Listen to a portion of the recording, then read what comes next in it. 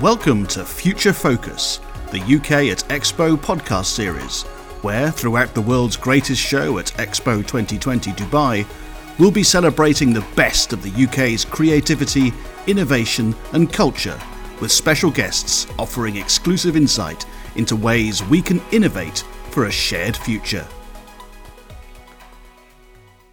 In this episode, host Mark Jameson talks to Beverly Gower-Jones, Managing Partner of the Clean Growth Fund. With 30 years' experience, Beverly is a world expert on the investment in and commercialisation of environmental technologies. In a wide-ranging conversation, Mark and Beverly discuss how a better, cleaner world can be achieved through imaginative and responsible investment, and examine the feasibility of achieving net zero carbon emissions in the UK by 2050.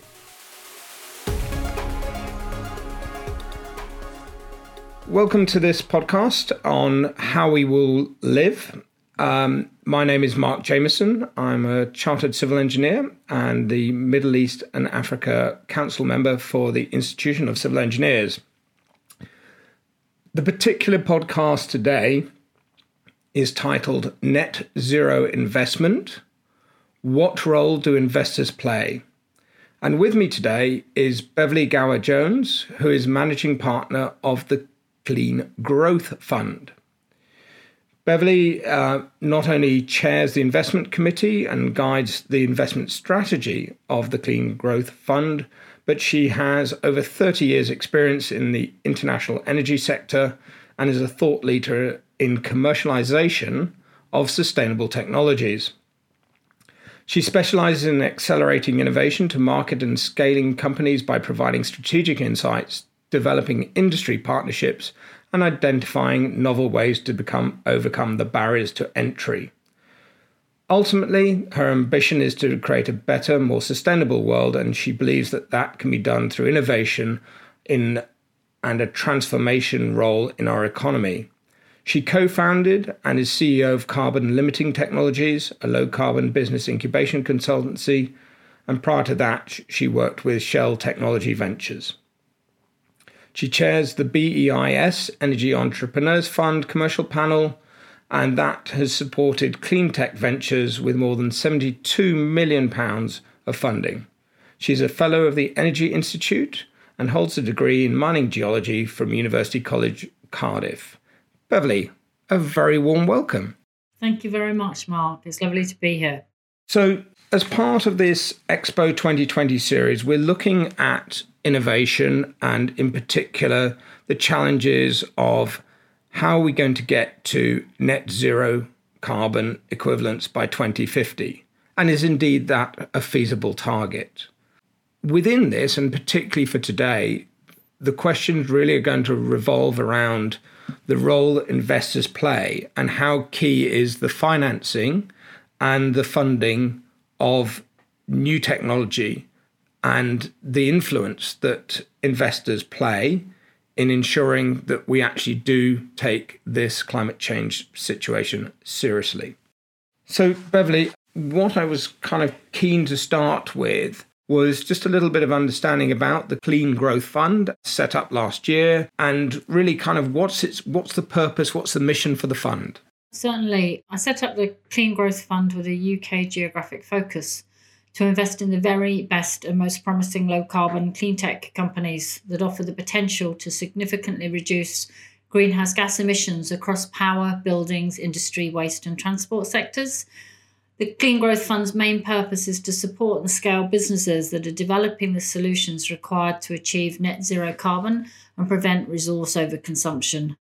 And in terms of the challenges, I mean, this is obviously the first, and the UK is obviously leading the path here. But your experience doesn't just encompass growing up in Norfolk and being a UK citizen, but rather you've worked as far away as Brunei and Egypt. Has there been a significant light bulb moment when it comes to the net zero imperative?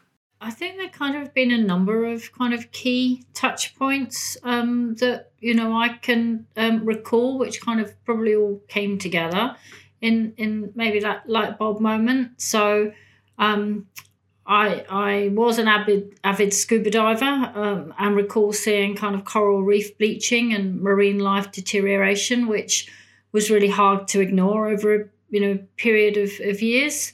And when I lived in Brunei in Southeast Asia, that country boundary was kind of defined by whether the forests were chopped down or not. And the scale of deforestation was enormous. And, you couldn't help but thinking that just wasn't sustainable in terms of biodiversity. And then another moment when I had a very heated debate with colleagues as to whether, our generation and our age would be known as the age of communications or the age of pollution. And I suppose realizing I was very heavily on the kind of side of the age of pollution, I decided I'd better do something about it.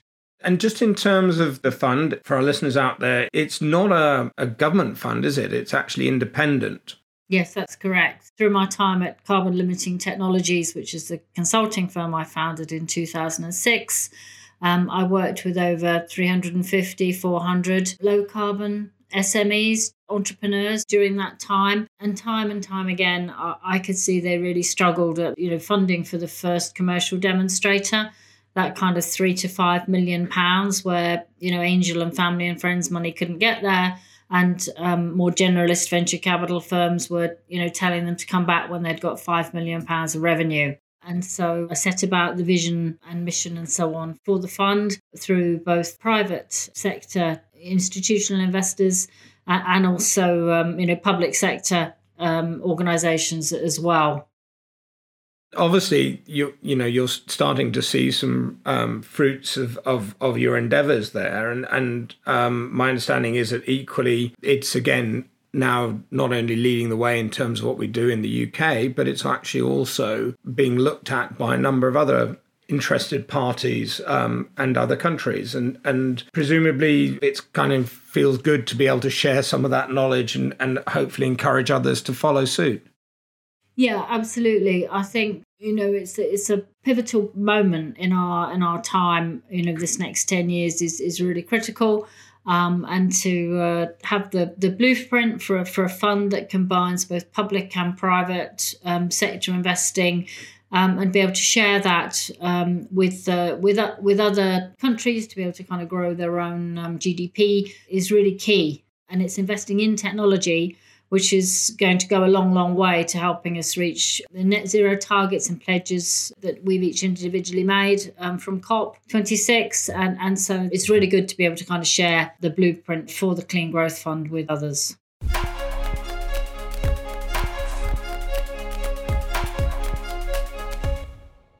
In terms of the technologies, obviously this is really at the core of it, I presume. Do you have some examples, some tangibles of what you're looking at in terms of those investments and what we're hoping to achieve with them? Yeah, so the Clean Growth Fund is relatively technology agnostic. We seek to invest in businesses which can demonstrate their ability to abate significant quantities of greenhouse gas emissions or improve resource efficiency.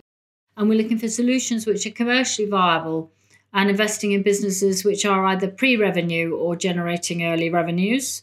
So to give you some specific examples, the fund has invested in 5 businesses to date. Piccolo, which is a software platform for trading flexibility on the electricity grid.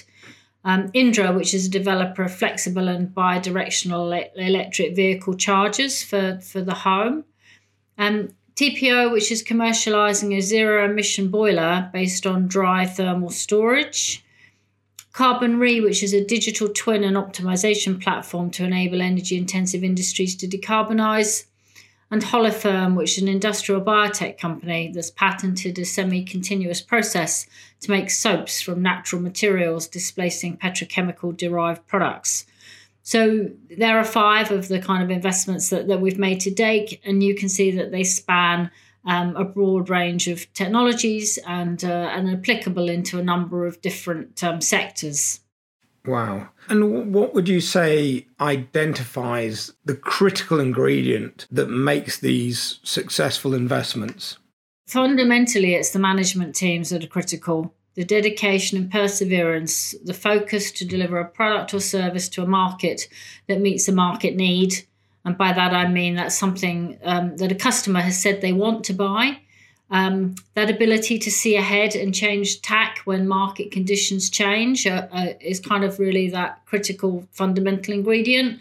But of course, there are several other important factors, including genuinely innovative intellectual property, a real kind of product market fit, robust business model.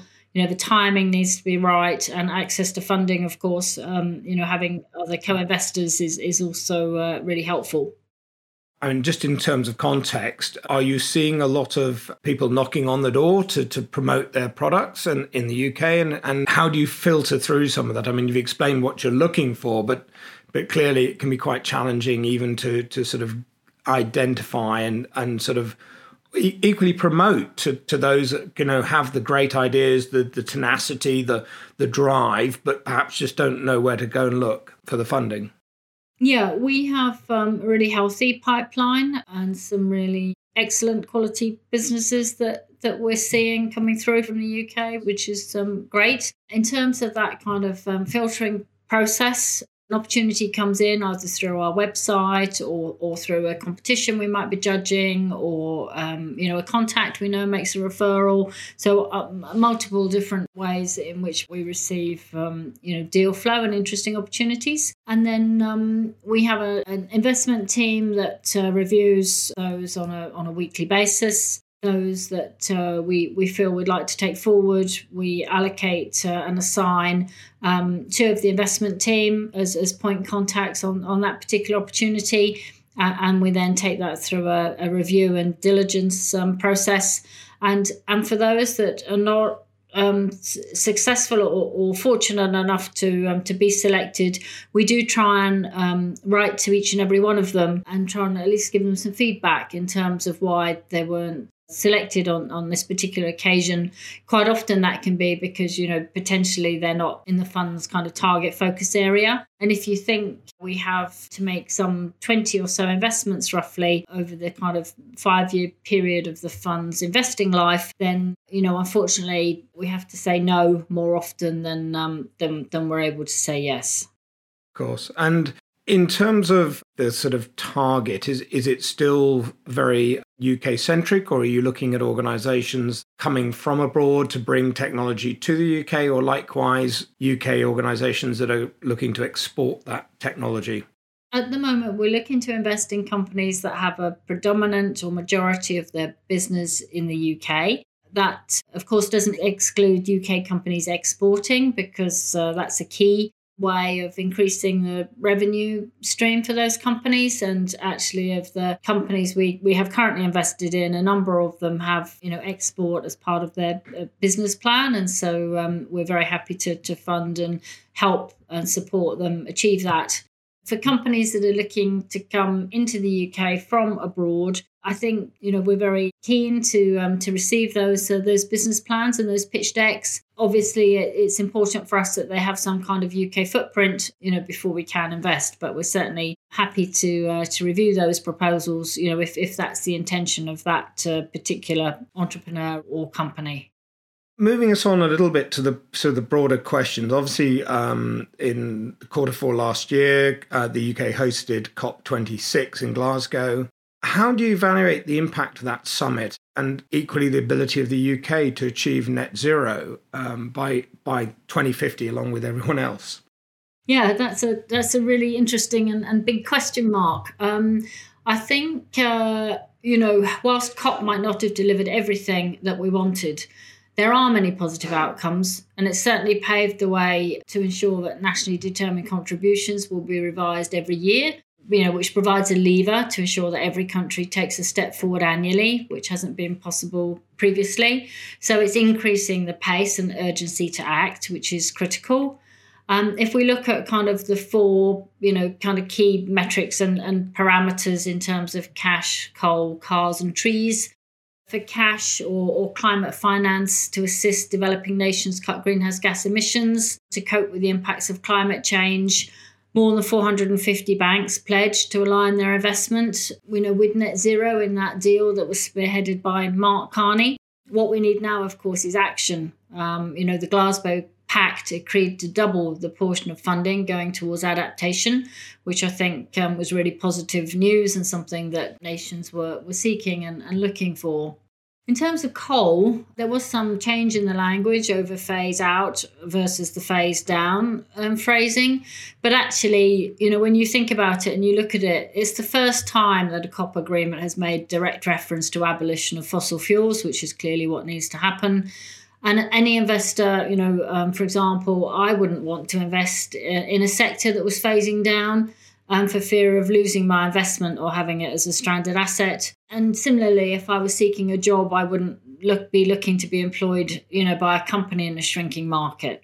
So I think the direction of signalling is really clear.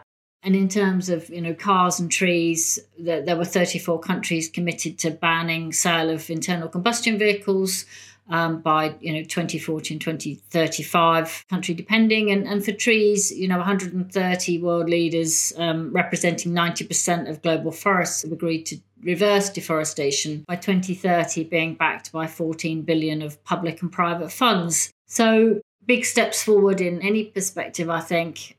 Technology, of course, because technology is what we're really interested in at the Clean Growth Fund. There was significant commitment to speed up commercialisation of affordable clean tech in power, road transport, steel production, hydrogen and agriculture. And the UK pledged to become the first net zero financial centre. So all the pledges and all the language is certainly in the right direction. But, we need action, and we need action now from everybody. Whether you're a country, a city, a corporate or an individual, we all have to make that transition happen. And we have to act today. And so now is the time for doing that. The UK's ability to reach net zero by 2050 will depend on its actions today.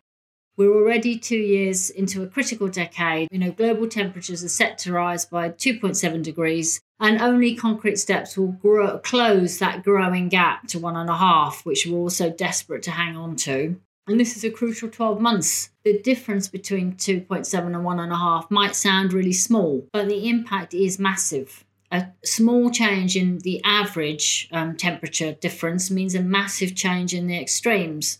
And so, we're already seeing days that can be minus 36 degrees in Sweden and plus 31 degrees in Greece, which is a 62 degree temperature differential over a really short distance. The Committee on Climate Change recommends several actions, so strengthening the delivery of the net zero strategy, reviewing the role of the tax system in delivering net zero and specifically fossil fuel subsidies, widening the scope of carbon footprints, including carbon border adjustment mechanisms and trade levers on products, and encouraging stronger corporate actions to decarbonise supply chains. And so, in summary, then, I think COP, did deliver and did have a big impact. But I think it's really down now to the actions in terms of, what we all do to deliver on those commitments.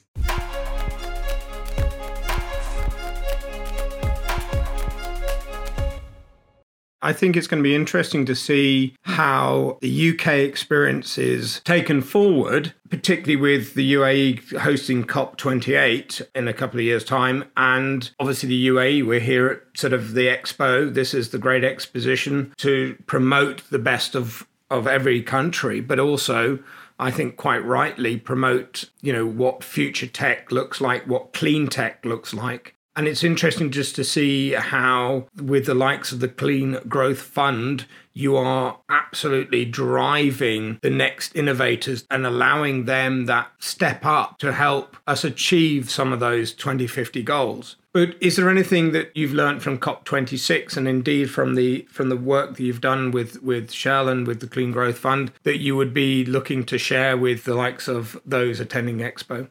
I think the key thing is that there's probably something like 40% of the technology that we need that we don't have yet to actually reach our net zero targets. And that might be because technologically it's still being developed or that it's not commercially viable. And so I think the key thing I think I'd like to leave with people in the expo is that it's about trialing different technology.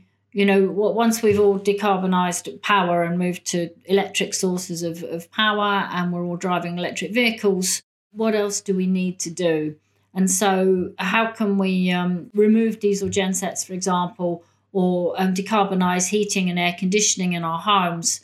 We need to engage with new technology at a domestic level, at a business level, at a city level, and allow those innovators and entrepreneurs the opportunities to trial that technology, to understand what the market needs and wants, and really accelerate that commercialization through the learning curve. Obviously, also last October, UK hosted international investors at the Global Investment Summit. This event had focused on investment opportunities in green technology. How do the role of the international investment funds differ from the Clean Growth Fund? So international investment plans can play many roles in UK green industries and elsewhere, of course, such as establishing automotive manufacturing, developing offshore wind farms, building gigafactories for batteries. So it covers all different types of investment finance, often for kind of longer term, larger capital type projects. The Clean Growth Fund, in contrast, is very specifically focused as a venture capital fund. We invest in seed and Series A stages, so what would typically be considered as early stage disruptive technologies. Or another way to put it, SMEs that are seeking in the order of total round sizes 5 to 10 million to take their business to the next value inflection point. There are international investment funds, of course, that have a similar remit to the Clean Growth Fund. And where possible, we seek to co-invest alongside these types of fund managers. So we like to syndicate our deals, and we're always looking for co-investors to work with that can add strategic value to a portfolio or investee company. We're aiming to try and waterfall as much private money as possible into the clean tech entrepreneurs and companies. And so giving other more generalist types of investors the confidence to be able to invest in the sector based off our knowledge and understanding, having been working here for 15, 16 years. And so it's not a problem, can be solved by our fund alone. We want to encourage as much capital as possible to flow into the ecosystem. And in terms of the drive to these funds, I'm conscious from being in the construction world that there has been a shift in sort of real estate investment. Do you think that the world of corporate and sort of pension fund investment is changing? How much longer do you think those big investors will continue to support the non-green tech, non-green industry? Is it imminent? Is it something we're going to see over the next sort of 5 years, or is it going to be a shorter time frame? I think it'll be transitional, and I hope that time frame is relatively short. The COVID pandemic has brought the biggest recession, most economically destructive events of the past 125 or so years, including the Great Depression and the global financial crisis. And governments and world leaders, financial institutions have really taken the opportunity to build back jobs and prosperity. And there is a kind of a once-in-a-lifetime opportunity to be able to shape a better energy future and make that economic recovery as sustainable and resilient as possible. So with the kind of nationally determined contributions from COP and site of bankable low-carbon projects, a significant transformation is beginning towards a cleaner and more resilient economic growth. And so the reallocation of tens of trillions of dollars of capital towards green investment really offers the potential to reshape cities and energy systems and land use around the world. And so I really hope that we can use this as a stepping board and really speed up and accelerate the investment into cleaner and greener funds and projects and also businesses. You touched on the impact of COVID, and as you said quite rightly, it's had a dramatic impact across the world particularly in terms of economies and the ability to move. Yet it's also potentially had a positive impact in some areas just in terms of the overall environment. So I'm hoping that one of the things that comes out of this is I think we all recognise that we perhaps don't need to do as much travel and do as much running around as we once did. We can do meetings through the use of video conference and other mechanisms. But what do you believe is the sort of impact of COVID in a positive sense? Do you see the green investment opportunities now growing exponentially? I do. I think when we look at the trillions and trillions that were pledged and committed as part of COP, and the leadership of, Mark Carney, Bill Gates, and so on, we're really seeing significant movement now of, tens of trillions from governments and financial institutions into a more green and resilient growth, which, of course, is the right thing to do. You touched on Bill Gates, and obviously he's created the breakthrough energy organizations, the funding for those, but he's set some fairly tough tasks in that they've got to be able to reduce emissions by at least 500 million tonnes a year. How does the Clean Growth Fund sort of measure value in terms of impact to the environment and from the investments that you're making?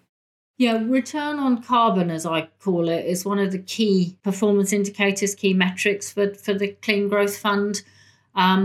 We ask each of our potential investees to complete a climate assessment report that asks the entrepreneur to assess the carbon that could be saved by one defined unit of their technology, and to also estimate the cost per tonne of carbon abated by that unit, because of course it all has to be affordable at the end of the day. And then finally, the report looks at the realistic potential of those greenhouse gas emission reductions over 5 and 10 years if the commercialisation of the technology is successful. And this is evaluated by an independent assessor who's an expert in the industry or technology in question. And this is one of the key considerations which goes to our investment committee when deciding to make an investment. I think also it's really important to visualise what we're talking about here.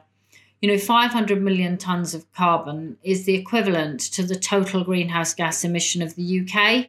And of course, there are complexities in this measurement process. For example, is the carbon saving direct or indirect? Is the solution in question responsible for all of the abatement calculated, or is it facilitating further abatement from existing technologies? So some of the companies in our portfolio, Piclo and Carbon Reef, for example, they enable the solutions and they enable the carbon reduction. There are other unintended environmental or social implications, possibly from the scale-up of novel technologies, which we also have to take into consideration. So, nickel, manganese, cobalt have all sparked much debate in this area. So I think it's natural and inevitable, really, that different funds will treat some of these complexities differently. I think the crucial point is that the more funds targeting positive environmental impact, the better. There are many important technologies which will ultimately abate less than what some climate tech funds are perhaps targeting, and the way that those greenhouse gas emission reductions are actually calculated and reported. Indeed, and I think coming from an industry that unfortunately currently has cement as one of its key ingredients, there's a long way to go. But certainly I think it's fascinating to see the efforts that are going in from different ways of creating cement and other things that will help the construction industry move forward to just the way that we look at efficiency and effectiveness. But I still feel that, it is going to be exactly as you said, the SMEs that have got that entrepreneurial spirit and understanding of value that will ultimately lead us a lot of the way out of this, particularly in our industry.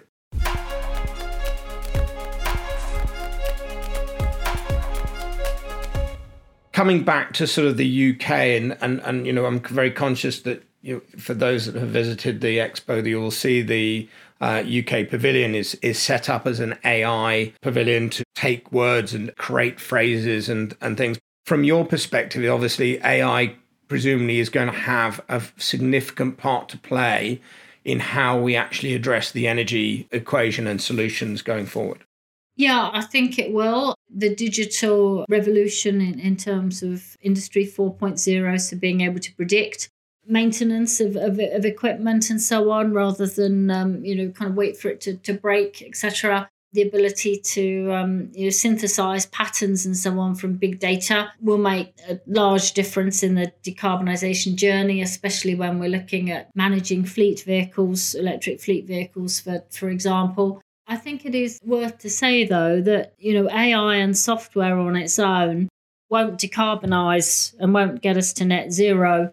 A lot of the clean and green technologies we see are a combination of hardware with maybe a software component to it, be that the zero emission boiler that we were talking about, as a strong hardware component, but with a intelligent control system. And it manages and monitors, how much heating is being used in the home at particular points, during the day. So it's that combination, I think, of the hardware with that artificial intelligence, which will really make the difference. I think, what's interesting is it's going to be seeing how one can encourage the SMEs, the entrepreneurs who have the passion and also that ability to really make the difference by engaging with both technology and indeed new innovations to help us with the energy equation. So I guess one of my next questions is really how and what makes the UK a good country to build and develop clean tech companies? The UK has a strong net zero strategy and a real commitment to be a global leader in the decarbonisation journey. As a nation, of course, we instigated the Industrial Revolution. And so, there's a real drive. We really want to be at the forefront of ensuring we lead the energy transition to net zero. And so, because of that, the UK was the first country to enshrine the carbon targets into law.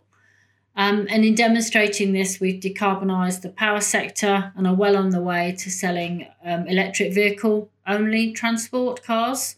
The UK is really well served with, world-renowned universities and knowledge institutions like the National Physical Laboratory, as well as collaborative research programmes, which is a real valuable resource for entrepreneurs to tap into. And a third of UK FTSE 100 companies have signed up to net zero. So really strong industrial partners to buy those low carbon products and services as they come to commercialisation and come to market.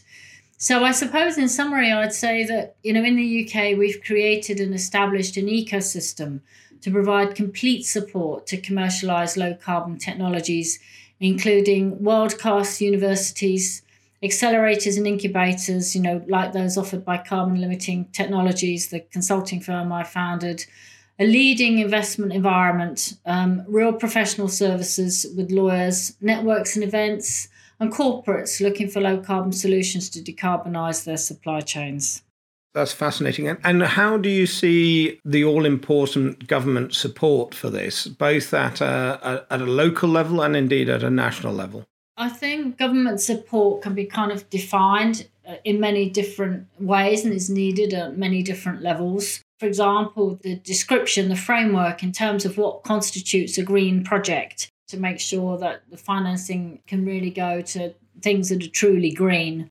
How is carbon reporting and counting undertaken? How do we bolster the emission trading system? All the rules around offsetting to ensure that as businesses and fund managers, we don't double count. And how do we make sure that, offsetting are going to truly green forestry and peat and biodiversity type projects, and that companies only offset when they've done as much as they can to reduce their scope 1, 2 and 3 emissions. And offsetting is really the kind of thing of last resort, rather than being the kind of easiest thing to hand.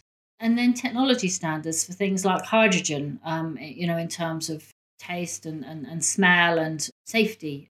And then, of course, looking at packaging and so on, we've got things like eco-labelling. And, of course, we need that government input for things like carbon border adjustments and the fossil fuel subsidies that we talked about earlier. So for the UK to be established as a leader committed to clean tech development, we need to stay true to our commitments and our policies, and we need to show that we're taking clear and decisive action to abate emissions. So strong policy support is absolutely crucial.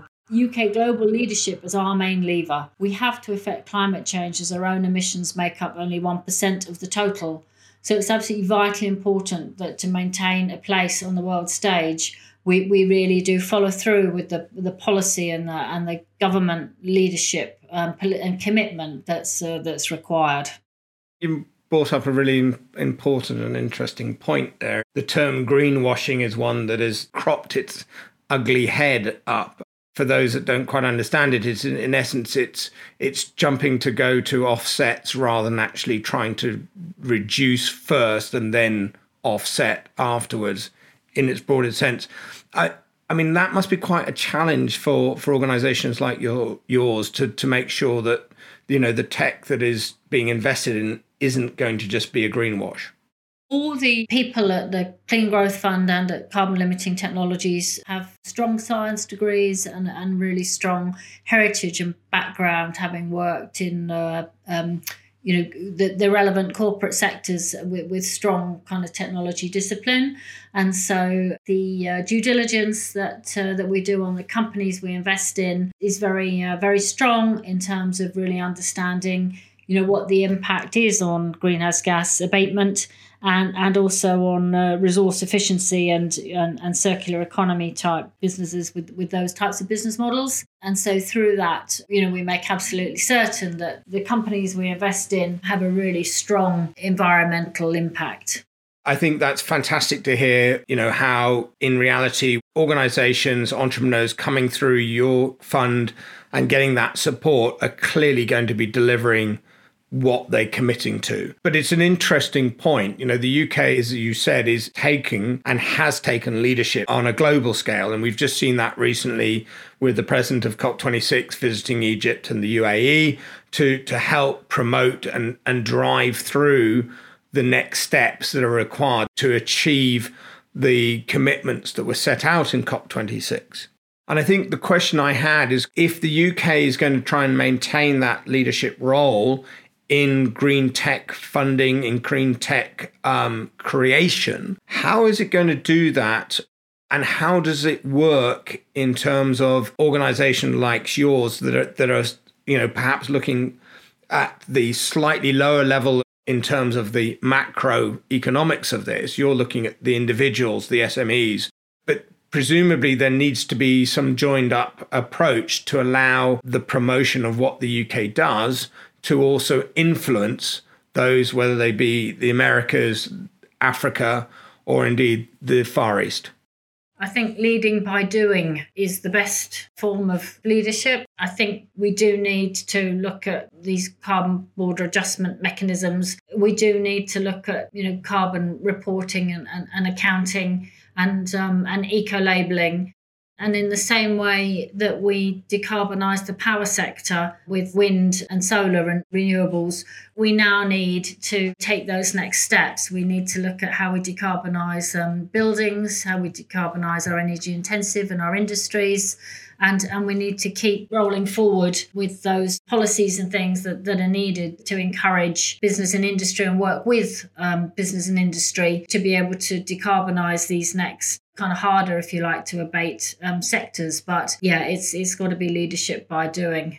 And presumably with the difficulty level ratcheting up, that's actually where the likes of the Clean Growth Fund become even more important, because it is only through that sort of innovation, technology and passion that will actually get to that embedded carbon issue, to get to the harder abatement targets. Yes, I think any net zero target and commercialisation of any technology requires an ecosystem. It requires kind of all the actors to move for something to be successful. So that's looking at the supply chain, that's making sure we have the right standards in place, that the investments there, that we have the professional services and the networking to be able to move and connect our industry with the innovation. And so, for success and to move to net zero, the Clean Growth Fund, if you like, is kind of one of the actors in that ecosystem.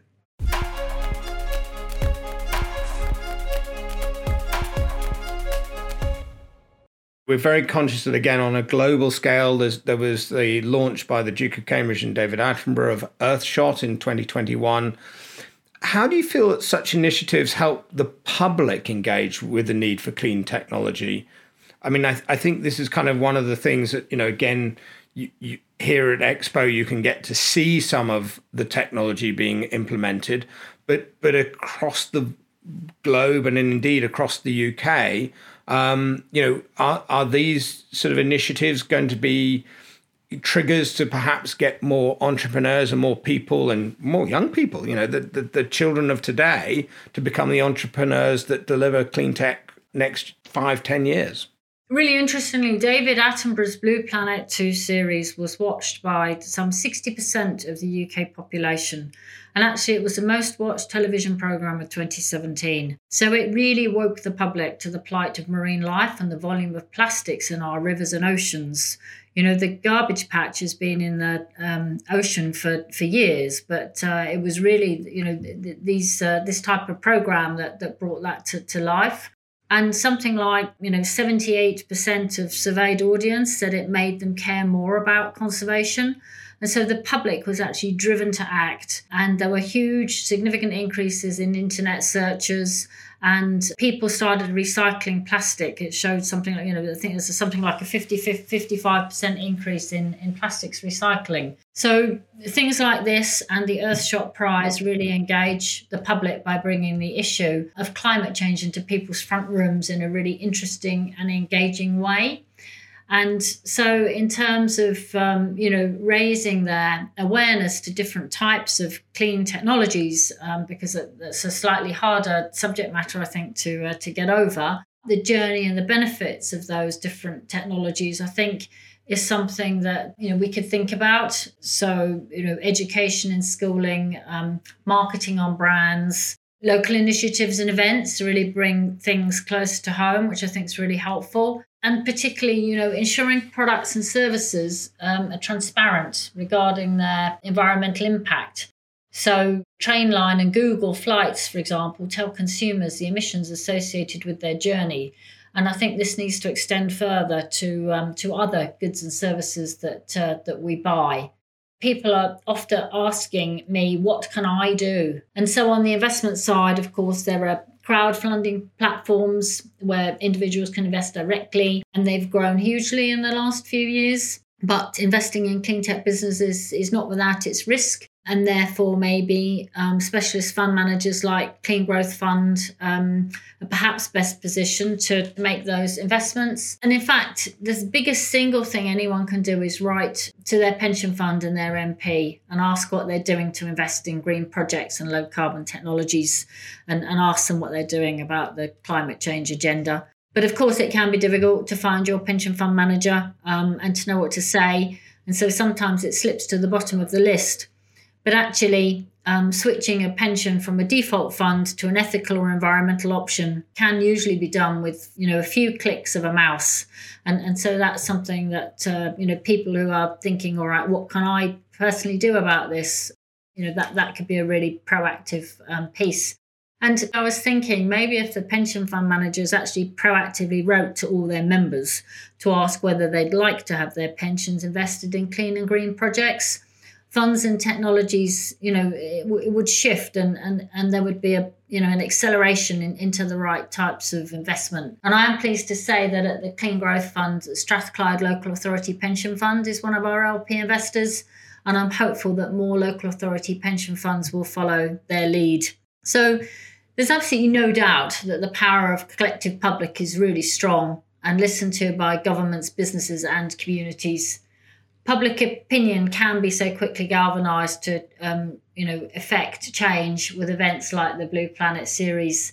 And interestingly, pollution and environment has been on the Ipsos Mori list of the top 10 concerns since 2019 for the public. So we have seen a significant change from that in the rate of actions to tackle climate change across the board. We are here at Expo seeking opportunities to generate new ideas, to build a better world is very central to the themes of Expo. And clearly the Clean Growth Fund is seeking exciting businesses to support. But what role do you see the fund playing in helping us to radically rethink the ways we will live in the future? The Clean Growth Fund looks at ways in which we can use technology to decarbonise our homes and, our transport, the way we get around. It's through new technologies we invest in and support and rethink how we will live in the future. So, for example, the investment in the zero emission boiler moves our domestic heating supply from gas to electricity. And Indra's electric vehicle chargers allow us to more easily transition from petrol to diesel-powered cars to EVs. And so the more we can use technology to decarbonise the things we actually enjoy doing, the less need there is for human behaviour change, which is probably the preferred solution, as we all appreciate that behaviour change can be extremely difficult to affect. But there will be activities, of course, that can't be fully decarbonised with technology, and change will be necessary. And I'm thinking of things such as what we eat. I anticipate we'll need to move to a diet that's more plant-based and dramatically reduce our consumption of meat, in particularly beef and lamb. What we wear and the goods we buy, it's more resource efficient to buy high quality and use it for longer. And I appreciate anticipate this will change what we wear and how we buy clothes. Rental businesses for clothes are growing extremely rapidly. And, when we look, you mentioned about transport and flying. We need behaviour change and innovation in flying. So over the next decade, we really need to minimise how much we fly, to be able to buy us the time to find the solutions required to decarbonise flying, like sustainable aviation fuel or fuel cells. And then travel by plane might be a viable option once again. But of course, asking people to limit their flying can be difficult. And so a technology solution to the problem is preferable if that can be achieved. So I think, kind of in summary, we recognise that behaviour change will be necessary to achieve net zero. But we don't underestimate, how big a barrier that is to decarbonisation. Beverly, thank you very much indeed for your time. Thank you for your wonderful insights. It's been great talking to you. And thank you to the audience for listening. Thanks for listening to Future Focus, the UK at Expo podcast series. Look out for more podcasts in the series or subscribe on your preferred podcast platform. And if you want to stay up to date with all things UK Pavilion, links to our social media channels can be found in the episode description.